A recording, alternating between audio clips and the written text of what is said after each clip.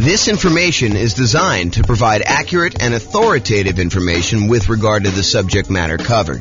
It is offered with the understanding that the presenters are not engaged in rendering legal, accounting, or other professional services.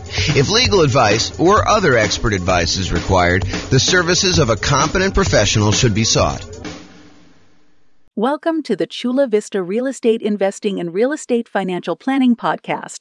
Learn all about investing in real estate in Chula Vista, California, with a combination of real estate financial planning and modeling with numbers specific to Chula Vista, plus syndicated, more generalized recordings of live and pre-recorded real estate investing classes, not all of them specific to Chula Vista. Be sure to stay tuned after the podcast for a message from our sponsors. Well, good morning and welcome, everyone. Hope everyone had a nice Easter weekend, and now we are back. Today we are doing Portfolio Loans 101 for real estate investors, and apparently I got a typo, so I'm going to correct that and continue on. So today we're going to talk about portfolio loans. They're a relatively unusual loan product. When you look at how many loans you're likely to do as a real estate investor. I've got some data on this that I just pulled from the National Association of Realtors, and portfolio loans would not be a significant portion. However, they're extremely important once you've used up your core 10 or when you are doing some more unusual things like buying in an LLC or buying where you want to utilize a self-directed IRA or self-directed 401k and not have to put 35% or more down in order to do the deal. There's a way to structure it where you don't have to do that when you use a portfolio loan with an LLC and a partner. So let's jump into it today. So here's the latest data. Oh, and I'm James Orr, in case I did not mention that before. So there you go. So this is some data that I just pulled from the National Association of Realtors. I believe this one is from the 2022 home buyer and home seller profile. So they went and they pulled a very large sample of recent home buyers and home sellers, and they asked them a whole bunch of questions. There's probably, I don't know how many pages, 50 to 100 pages or so of all these different loan products. For the various people that did these loans. Pull up one thing here in case people have questions. There we go.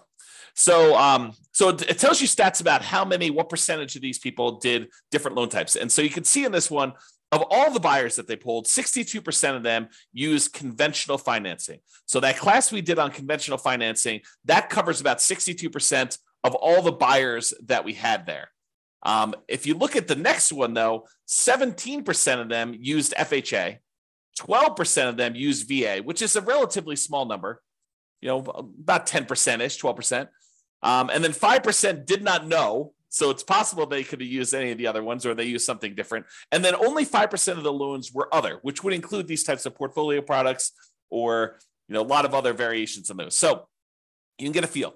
Now, for first-time home buyers, about half of them used conventional, about a quarter of them used FHA, about 10%, a little bit less in this case, used VA, 8% didn't know. First-time home buyers, you would expect them to know a little bit less than all buyers. And then 9% of them used something other than that, which, again, we still don't know what that means. And then repeat buyers, 67% used conventional, 14% used FHA. So a lot fewer people used FHA on their second loan, and 13% used VA. And still 4% did not know, and 3% used others. So you can kind of get a feel for what the popular loan programs are in that particular case.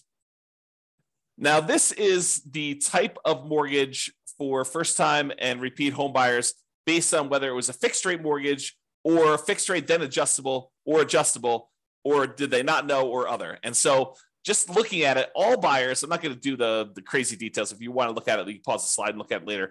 But all buyers, 92% of the loans that they got were fixed rate mortgages in 2022, which doesn't surprise me.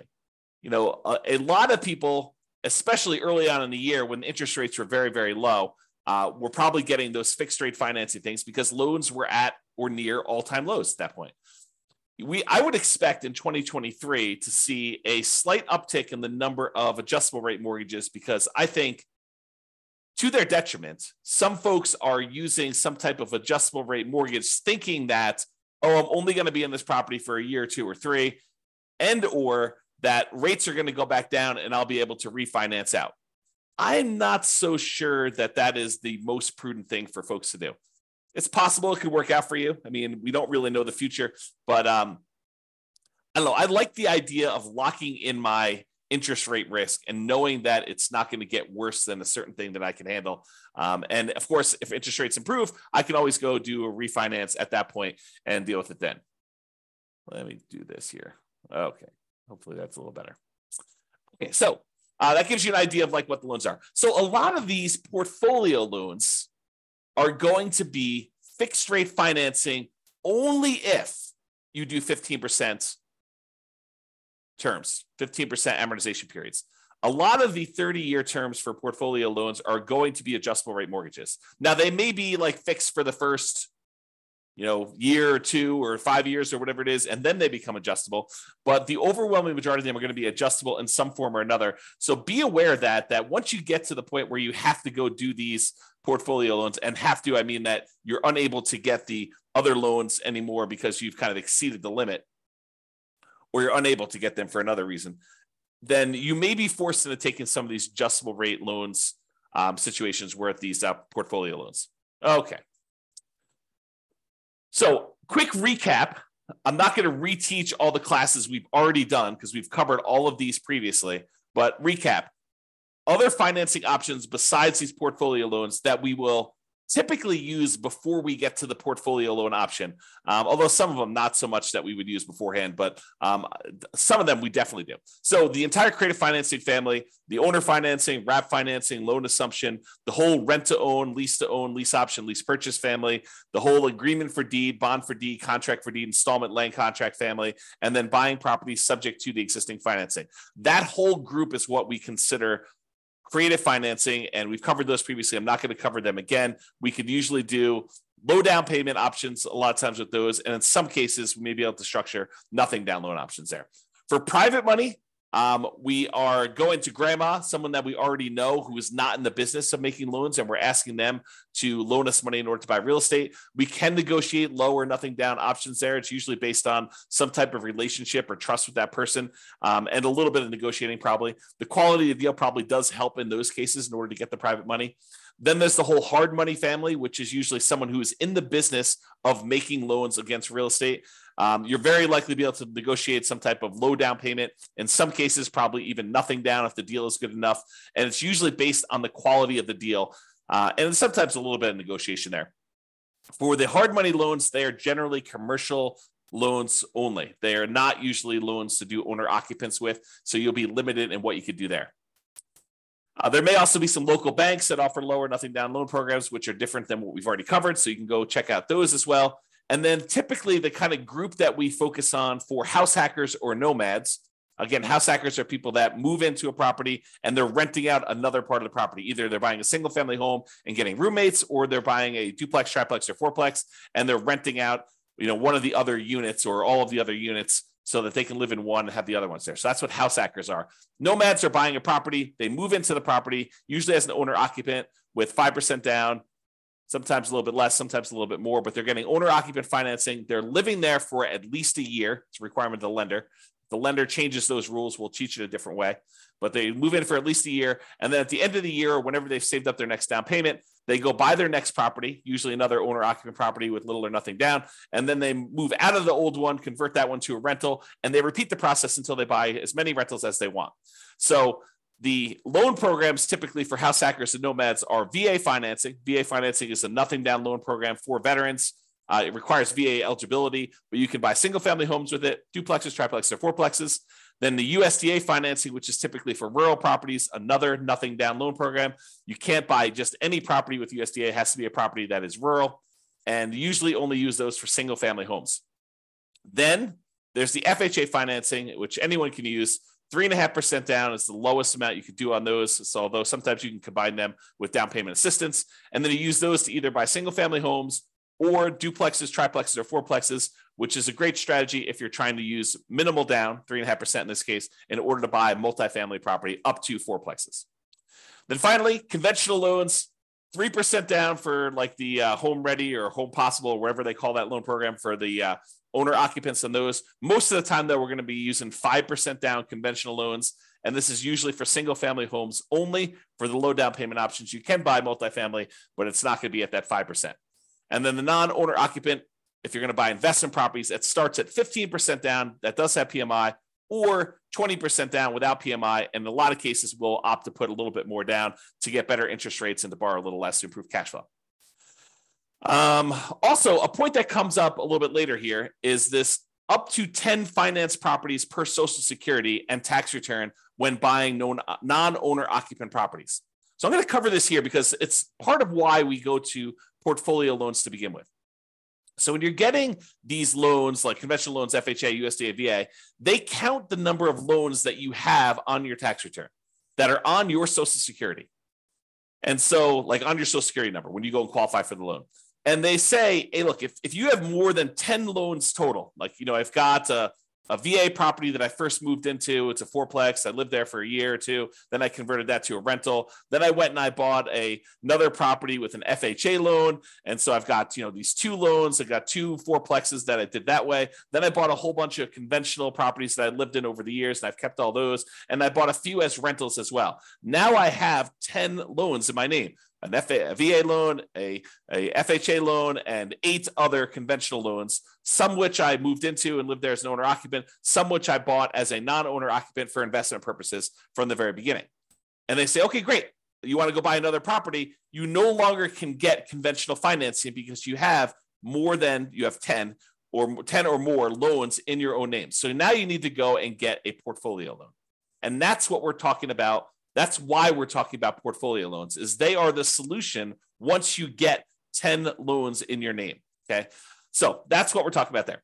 So just another couple comments here about other financing options. Sometimes we will use down payment assistance, especially if you're a first-time home buyer, in order to buy a property and get some help with the down payment. And that's usually in conjunction with FHA, although you probably could do it with some other ones.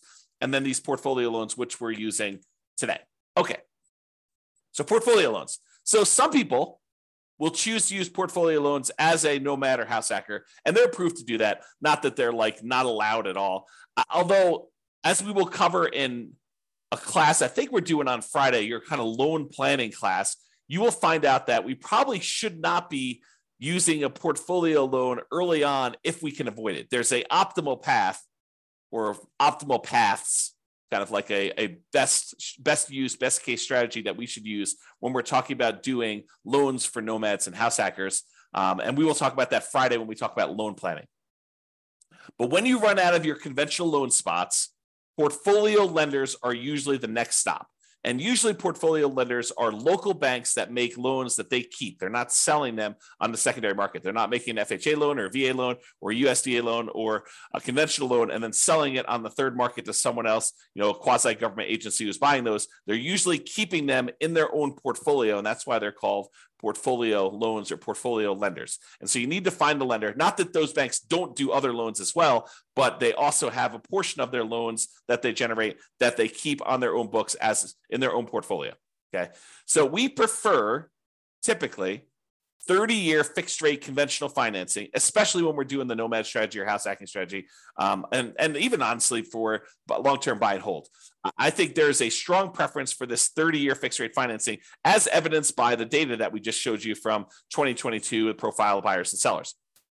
However, once you get to this point where you run out of conventional loan spots, you've got 10 or more loans on your Social Security number, then we go to these portfolio lenders. And a lot of these are typically like a 3-year fixed rate financing, then it adjusts every year, which we call a 3-year ARM, or a 5-year fixed period, and then it becomes an adjustable rate mortgage after that, for the next 25 years, or a 7-year ARM where it's fixed for 7 years, and then after that, it adjusts every year or 6 months or whatever the terms are for your particular loan, where it becomes adjustable. And a lot of these loans, they are 30-year amortizations, which means that they're scheduled to last for 30 years and that the loan will be paid off after 30 years, but they are adjustable rate mortgages, meaning that the interest rate on them is adjust with whatever the prevailing interest rate at the time is. So if interest rates go up, your payment could go up, which could get very ugly. If your payment goes down, if the interest rates go down, your payment could, in theory, go down. But for those that are thinking to yourself, oh, at the time I'm recording this, interest rates are probably in the very high sixes, mid to high sixes, I would say, or for investment property, probably above 7. And you're thinking, oh, interest rates are incredibly high right now. Of course they're coming down. And I will tell you, no, that is not true. It is true that it is possible that interest rates can come down, and it is true that it is possible interest rates could go up. And if you look at it, I did this new tool. I think I called it I don't even remember now. It's kind of like my interest rates meter or something like that. I don't remember what I called it now. But basically, when I looked at, if you put in what your interest rate is today, it told you what percentage of the time the interest rates were above that. And right now, at about this kind of 6 to 7% range, if I remember correctly, we're only about the halfway point. About half the time interest rates were higher than this, and about half the time interest rates were lower than this. So this is not an exceptionally high interest rate. In terms of recent time, it seems exceptionally high because we've been in a period of very, very low interest rates historically. But that doesn't mean that 7 is high. It seems really high compared to 2 or 3, which is what we were getting before, but it can and has got up to 8, 9, 10, 11, 12, 13, 14, 15, 16, 17, 18%. So if you think that this is really, really high, you could be in for a shock if something were to happen in our economy where the Fed would continue to increase rates and the rates on mortgages would continue to go up. And we don't know if that is their plan. There's lots of speculation out there. There's some people that believe that the Fed's going to lower rates, and some people believe that they're going to keep them where they are. And if we end up with some other new crisis or inflation is not under control, who's to say that the Fed will not continue to raise rates? Okay, that's one of the tools they use to control the economy. And so it's possible that could happen there. All right. There is no hard limit on the number of portfolio loans that you can get, but you still need to be able to qualify for these loans. They have the traditional, debt to income or debt service coverage ratio qualifications that they have. They want to see how your overall portfolio looks. A lot of times their underwriting is heavily dependent on your debt service coverage ratio, although every lender is a little bit different, but I've seen that to be the case for most of the time. They can have very fast underwriting. Sometimes you can get approval in less than 24 hours. I will tell you, the more complex your situation is, which tends to be what's going on once you get to the point with portfolio lenders, is you tend to have a relatively complicated situation because otherwise you, in most cases, would go and get conventional 30-year fixed rate financing. So a lot of times when you get to the point where you're using portfolio loans, you have a very complicated situation. But the more complicated it is, typically the longer it will take to get qualified. That's just been my experience through my clients. Bigger purchases tend to go to a loan committee where they have different people look over the loan and approve them. It's not just the lender themselves, the mortgage originator. And the relationship with the bank does matter, especially how much you have on deposit. That can be a factor in whether or not you qualify. So realize you want to have relationships with the banks that you're going to be doing portfolio loans with, especially if you plan on doing more than one. The more you do, the more important I think that relationship with the bank is going to be in your ability to get loans there. Now, I'll add one more thing before we end this, and that is there is a significant advantage to being able to use a portfolio lender in order to do self-directed retirement accounts when you're buying rental properties. So traditionally, if you want to go use your self-directed retirement account in order to buy rental properties, the banks, the lenders are going to want you to not use conventional financing, not use FHA, not use VA, not use, I think I covered conventional, USDA, VA, FHA. So they're not going to want you to use those. They're going to want you to use some type of portfolio loan. And if you go to the lender and you tell them, hey, look, I've got this self-directed IRA or self-directed 401k that's got a bunch of money in it. I want to be able to get a loan with my self-directed 401k or IRA and be able to buy this rental property. They will tell you that it probably needs to be a non-recourse loan because they can't go after the IRA or the 401k in order to be made whole. So they will tell you, in order to make these loans, we will need to have a very large down payment. In most cases, they're going to take 35% down. And I will tell you, sometimes if the cash flow isn't good enough, 35% is the starting point, and they will tell you after they see your deal that it's actually, we would need you to put 42% down in order to get your DSCR where you need to be for doing this particular property. So 35% is sort of like the bottom threshold, and typically it is more than that. However, what if you really wanted to use your self-directed IRA or self-directed 401k and you wanted to buy properties and you did not want to put 35% down? Well, some portfolio lenders will allow you to do something which is a little bit unusual in my mind. So they will allow you to go in, and if you have a partner who is coming in and getting the loan, and you as the self-directed IRA or self-directed 401k are really just a limited liability partner in the LLC, providing the down payment in order to do the deal, then they will allow you to do that deal with 20% down. So if you had an LLC that you formed with someone else, not yourself, but with someone else, that you went in and you wanted to go buy a rental property, if your self-directed IRA or self-directed LLC, self-directed IRA or self-directed 401k rather, came in and was a limited liability partner in an LLC that was providing the money in order to do the deal, you were basically funding the LLC. The LLC could go and get a 20% down investment property loan on the property that you're buying. Okay, so that is sort of like an interesting little twist that some portfolio lenders may offer you if you decide to go that route.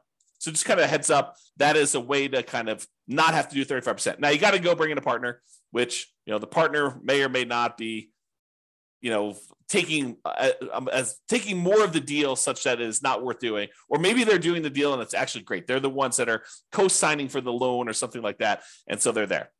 Okay, so to finish up, in conclusion, investors often look to optimize their conventional financing loan spots before proceeding to these portfolio loans. Portfolio loans tend to be variable rate financing, and so we tend to try to fill our loan spots with VA or FHA or USDA or conventional loan spots first with 30-year fixed rate financing in most cases. And then once we get those filled up, we move on to these portfolio loans, which tend to be, I would say, kind of like second tier, second quality loans, in that they are typically not fixed rate financing. I don't know if I mentioned this, but there is an exception. A lot of portfolio lenders will allow you to do a 15-year fixed rate loan if you want to. So the 30-year ones are sort of variable, whether they're a 3-year fixed and then variable for 27, or 5-year fixed and variable for 25, or 7-year fixed and variable for 23. Some of them will do a 15-year fixed period on those, but usually the cash flow on the 15-year amortization period makes it such that it's probably not worth pursuing those. Although I could see some situations where that is a useful tool, but most of the time we're not. So what tends to happen is the portfolio loans tend to be the next stop after you do the conventional loan spots that are filled. And then there may be other reasons like partnerships where you're buying an LLC where portfolio loans make a lot of sense before loan spots are filled. So for example, if you're going and you're buying with, you and 2 other partners, or you and another partner, and, one of you guys is actually getting the loan and signing as the kind of the loan partner on that, and you're providing just the down payment, and buying in an LLC in that format with a portfolio loan can make a lot of sense. Although there's still going to be some type of variable loan unless you do a 15-year loan on that. All right. So that's all I got on the portfolio loans. Awesome, everybody. Well, hope you have a great day. Thank you so much. We will talk to you for the next class. Bye-bye for now. With home prices up, mortgage interest rates up, and rents up, but not quite enough to counteract the higher prices and interest rates, cash flow on rental properties in Chula Vista is harder than ever. Book a call with the Real Estate Financial Planner to apply our proprietary 88 strategies to improve cash flow on your rental. See the show notes for a link to schedule your call and improve your cash flow today. If you're a real estate agent, lender, or professional in Chula Vista that wants to help our real estate investor listeners, consider reaching out to learn about collaboration opportunities with this podcast. We'd love to add more value to our listeners by having you assist our investors buy, sell, and finance their real estate investments. See the show notes to schedule a call to discuss collaboration opportunities.